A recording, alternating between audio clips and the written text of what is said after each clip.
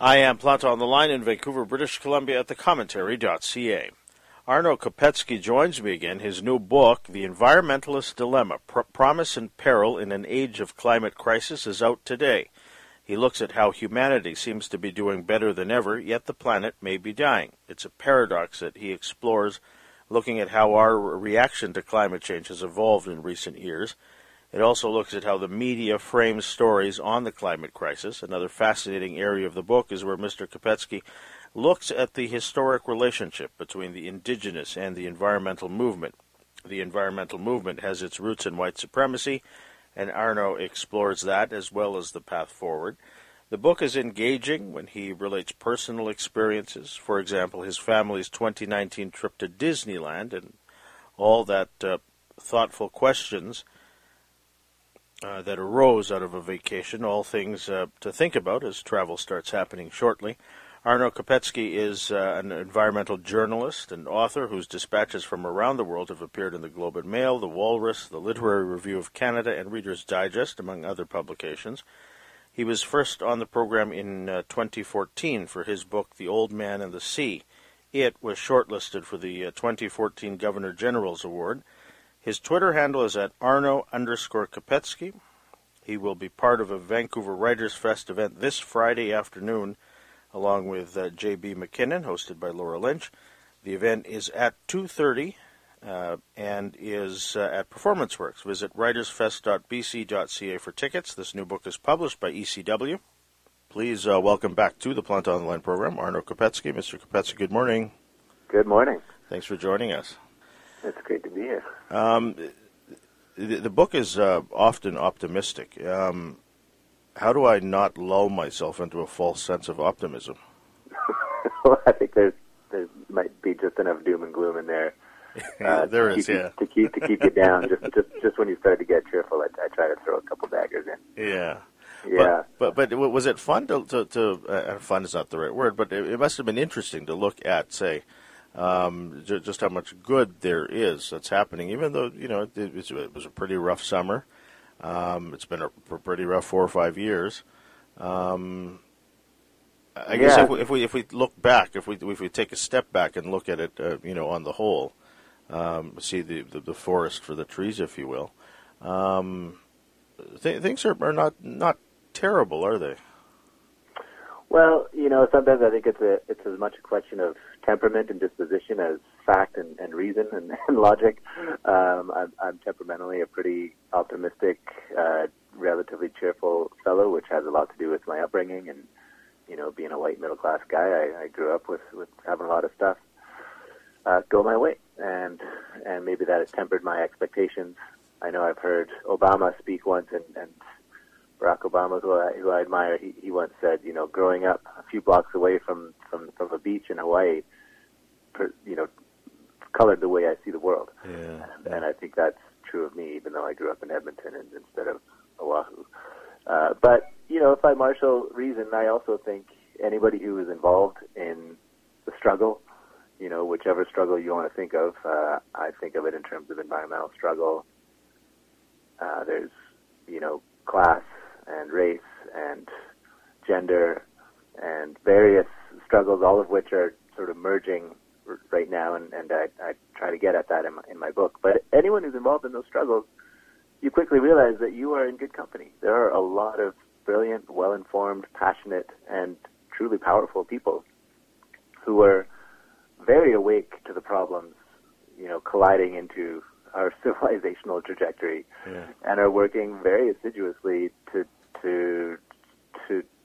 forestall the worst and to bring a better future into being. And so, that's where I draw a lot of hope and optimism from, without trying to be too rose tinted about it all. Yeah. And then the other thing, I think there is a lot of humor in the world today, even amidst, or maybe because of some of the bleakness. Some of the humor is black. Yeah. Coming from Alberta, one example that always makes me chuckle is how when Jason Kenney canceled the carbon tax I think that was a couple of years ago now, they canceled the carbon tax because they hated it, because it's evil, because it kills jobs. And so they scheduled a big party in Alberta. The Alberta government scheduled sort of a celebration of the cancellation of this carbon tax. And then they had to cancel the celebration. First of all, the celebration was to be held at a gas station, because of course. But then they had to cancel the celebration because of all the smoke from unseasonable forest fires caused by climate change smoked them out, so they had to cancel it. And, so that's just one example. Not all of them are bleak that way, but there are numerous examples of things that make me laugh about what's going on today. Yeah, forest fires aren't funny, but the fact that this episode is cast against that, I think you have to find the humor in that. That's the thing that you mentioned just before we started that we last talked about 7-8 years ago for your previous book. Have you noticed a shift in how people feel about the climate crisis? I guess we're calling it a crisis now. A lot more people are calling it a crisis now than they were, say, 7-8 years ago. Yeah, it's true. That's the phrase now. It's not climate change. It's the climate crisis. Yeah, I mean, for sure.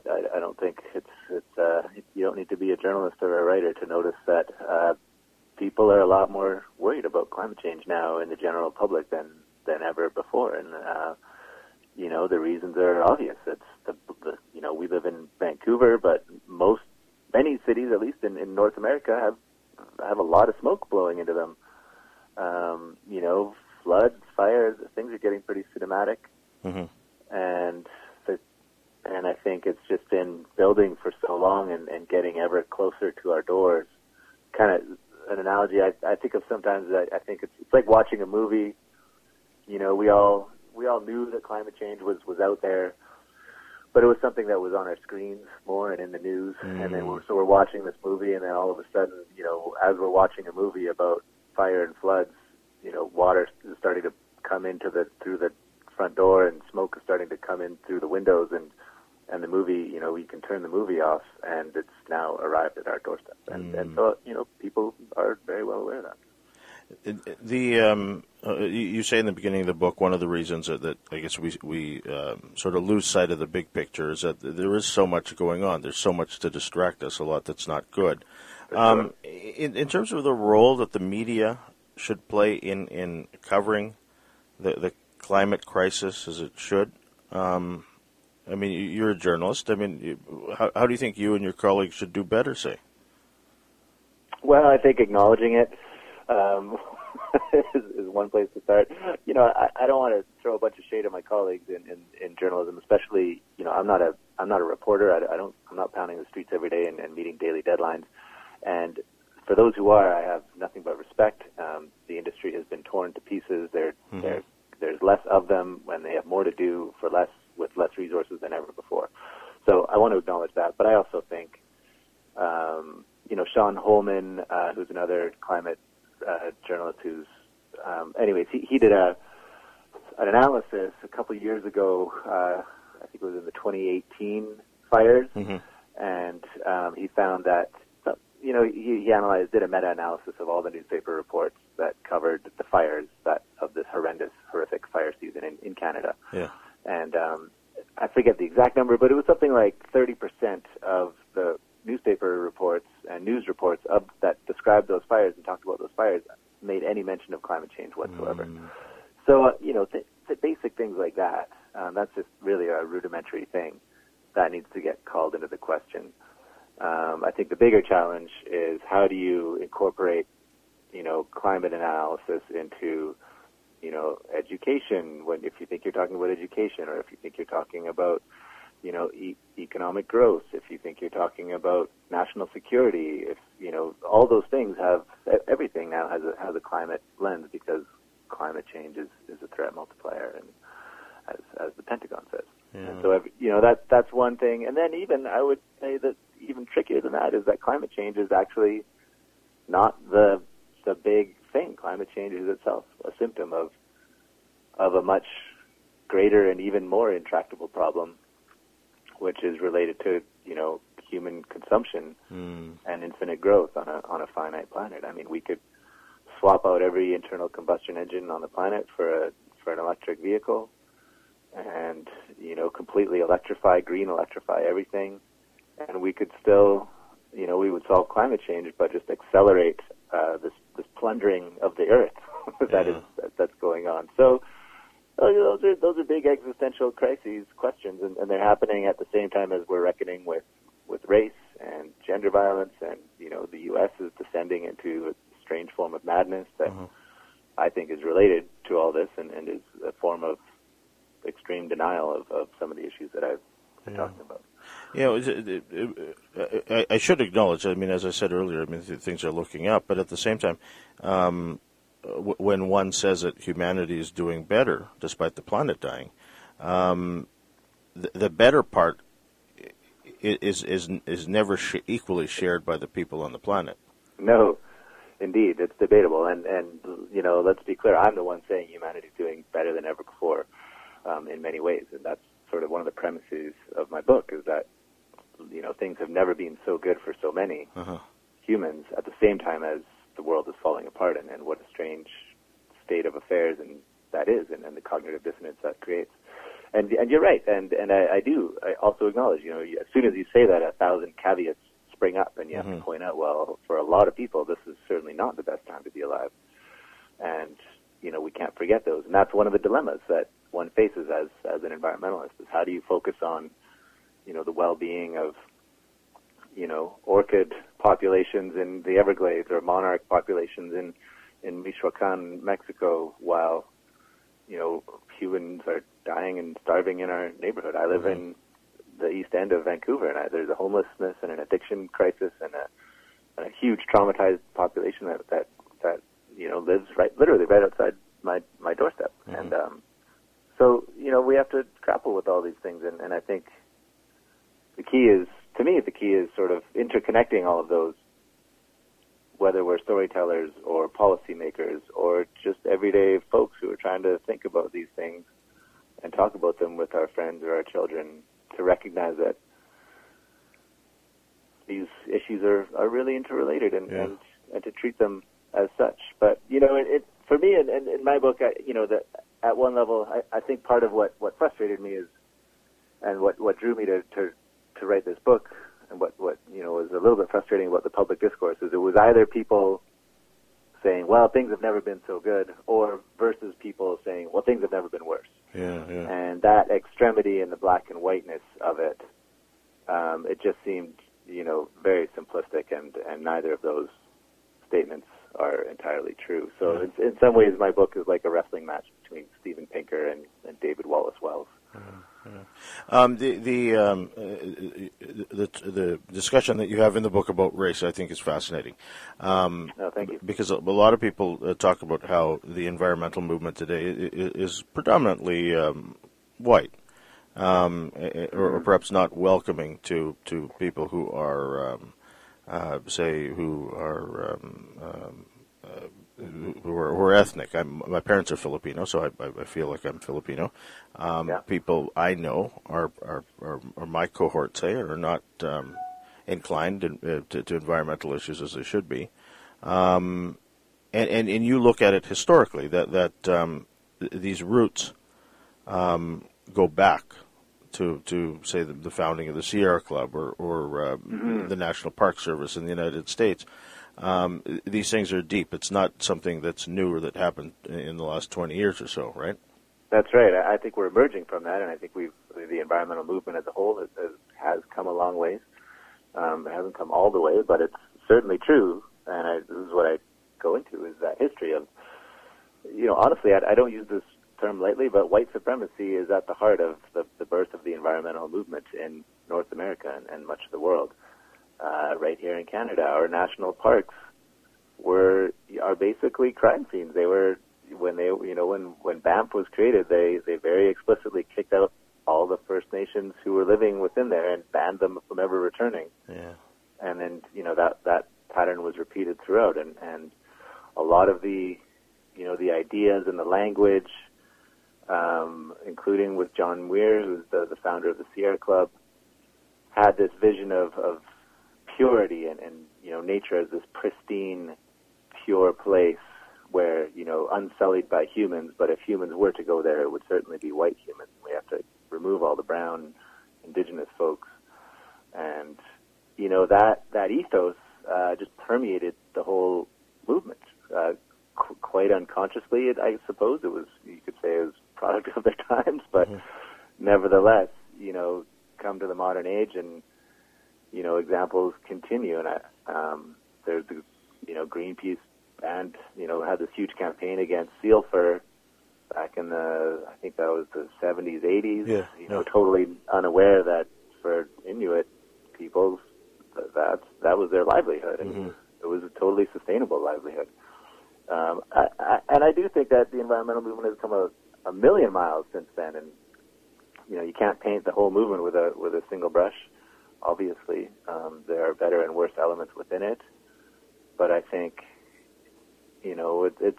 I'll just say that it's come a long ways. I think environmentalists have learned how to be allies, as we say today, and to not just use and exploit indigenous interests when it suits them. But I do still think it happens. When if a First Nation actually wants to develop an oil resource or log some old growth, the environmental movement generally doesn't really know what to do with that or how to react to that, and so they just try to sort of look the other way and talk about something else. Yeah, you quote someone in the book whose name I forgot to write down.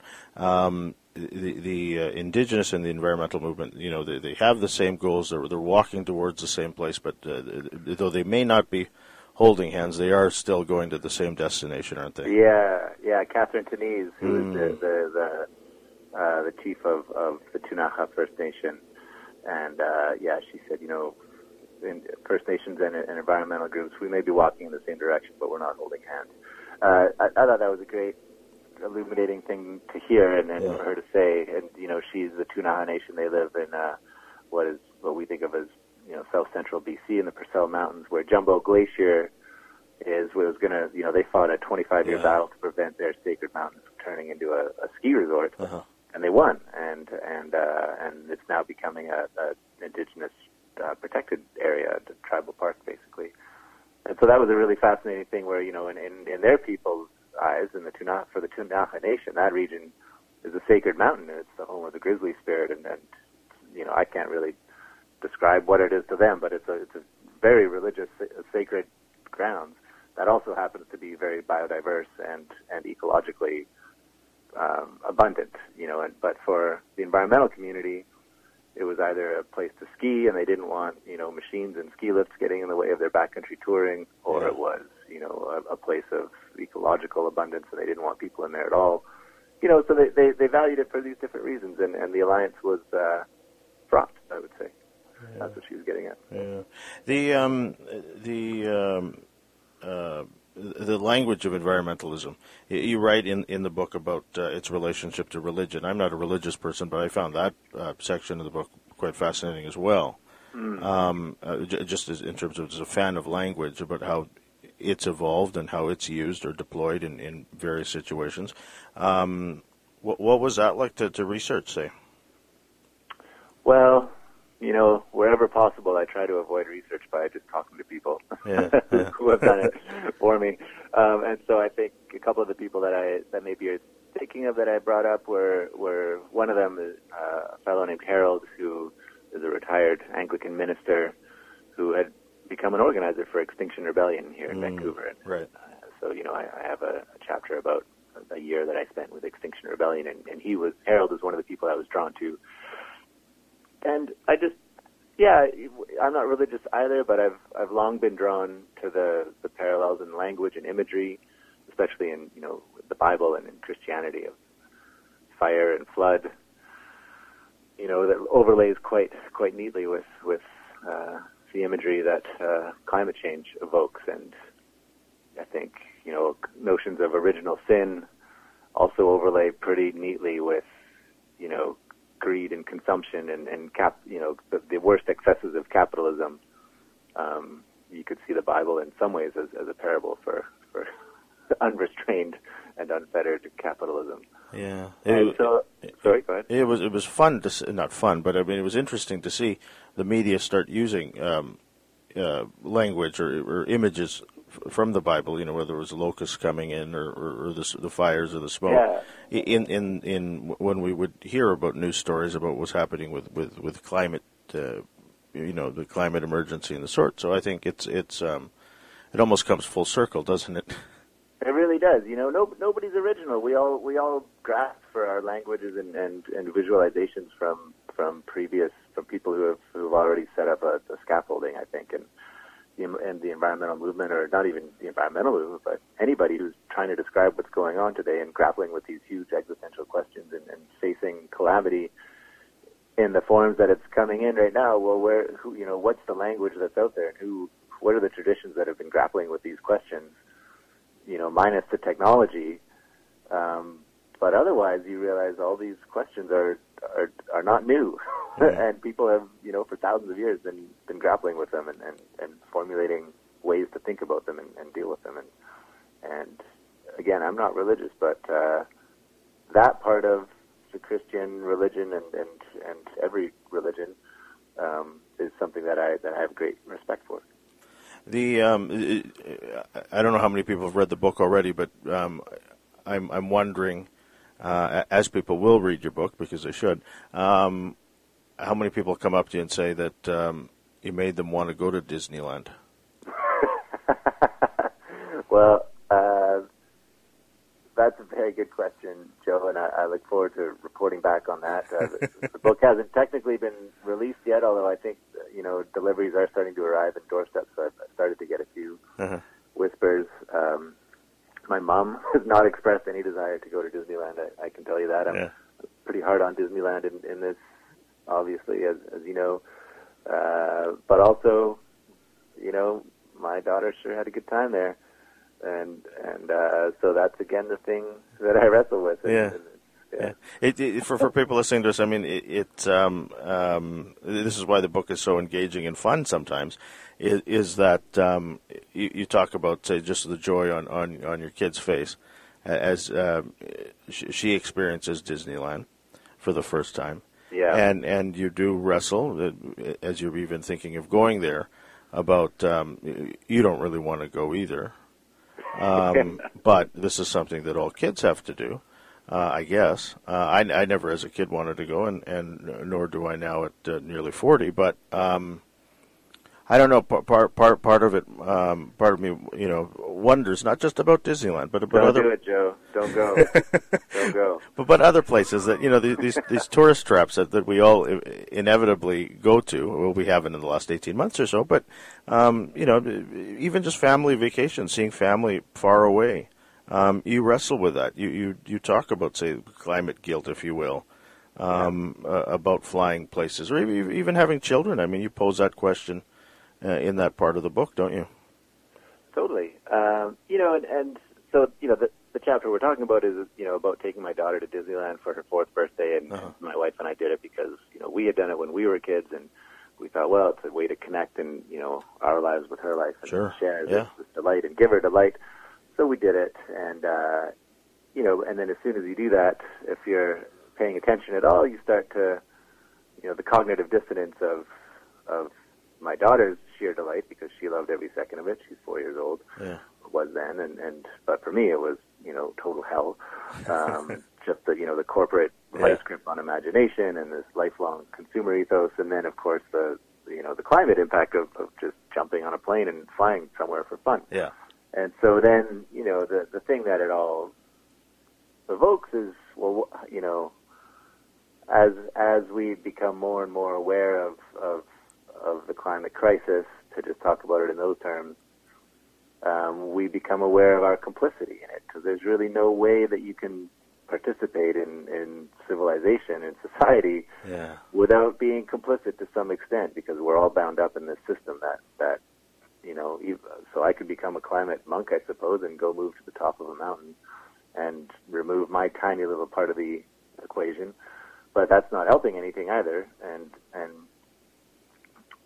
so I, rather than come to a stiff conclusion about, well, this is how many travel miles we should all be allotted, for me, I think that the point of that chapter and the place my meditation got me to was just almost a practice of awareness, of being aware of the moments that we are, emitting more carbon dioxide than we should, and rather than flagellate ourselves for not being perfect climate citizens, just like any meditation practice, you try to go back to zero, and every day is a new day, and you try to be aware of where you could do better without hating yourself for not doing the best possible job, and you just keep striving. And 20 years ago, it was easy to not even notice. Yeah. I flew all over the world, sometimes for work, sometimes for fun. Uh-huh. But I think for the next 20 years, I'm, just speaking personally, every trip is going to have a bit more of a calculation behind it, and thinking, well, is this worth it? Is there something else I could do? Yeah. That's the argument that a lot of people make, that, why should we in Canada think about these things when people in China, or the government of China at least, is not doing anything at all? Yeah. And that sort of, us versus them sort of thing, is never helpful, is it? Well, it's kind of a juvenile argument, isn't it? I mean, I hate to keep bringing my daughter into this, but as I raise my daughter, and if a bunch of kids are beating each other up in the playground, and she says, well, why don't I just punch this little kid next to me? It's not like, everyone else is doing way more of it. So, obviously anybody who has like a shred of moral logic, just that argument that, well, other people are doing it, so what difference does it make if I don't do it? That is such a childish cop-out. Yeah. It almost doesn't bear arguing with, but of course we have to, because some of our national politicians are arguing just that. Yeah, that's the other thing, talking about context and the passage of time, if you will. We've just had a federal election, and it seems that the climate crisis was a bit of an afterthought. Did you notice that? I mean, we sort of spent days talking about abortion and guns. I don't know if we talked enough about the climate crisis, eh? Yeah, I don't know. I feel like maybe I'm probably going to bring down the wrath of my climate colleagues. I thought it got a fair amount of attention. In the One English debate, there was an entire section on it. It felt like the whole election was very rushed. Uh-huh. I'm somewhat grateful for that. I'm glad we don't have protracted year-long affairs. But in the rush of it, did anything get the full attention it deserved? Yep. It seemed like it was top of mind for a lot of voters. I think, of course, I always want more to be said about it. I wish that the Conservatives could have been hammered a lot harder for having, just a few months before the election, voted against the phrase climate change is real. Uh-huh. So they're basically, I think Aaron O'Toole believes in climate change, but I think he has a party that is very explicitly refusing to acknowledge that reality, and is really just going along with the motions of it. So, that part I'd like to see more of. But every other party in Canada, except the Conservatives, is very explicit about climate change being real, and they're really just competing to see who can have the best plan to fight it. Yeah. And so we can critique those plans and lament that the official opposition is what it is in terms of its denial of climate change. Yeah. But I think Canadian, I'd actually draw some hope and confidence from that I think Canadians as a whole, and the majority of Canadian voters, are extremely worried about climate change and really want something to be done about it. Indeed. Yeah. I've enjoyed the book and enjoyed talking to you today about it, Arno. Congratulations on it, and good luck with it. Thank you so much. It was great to chat with you, too. The website for more is at writersfest.bc.ca. That's for the event this Friday, 2:30 p.m., with J.B. McKinnon and Laura Lynch. Arno's Twitter handle is at Arno_Kopecky. This new book is published by ECW. Arno Kopecky joined me on the line from here in Vancouver. I'm Joseph Planta.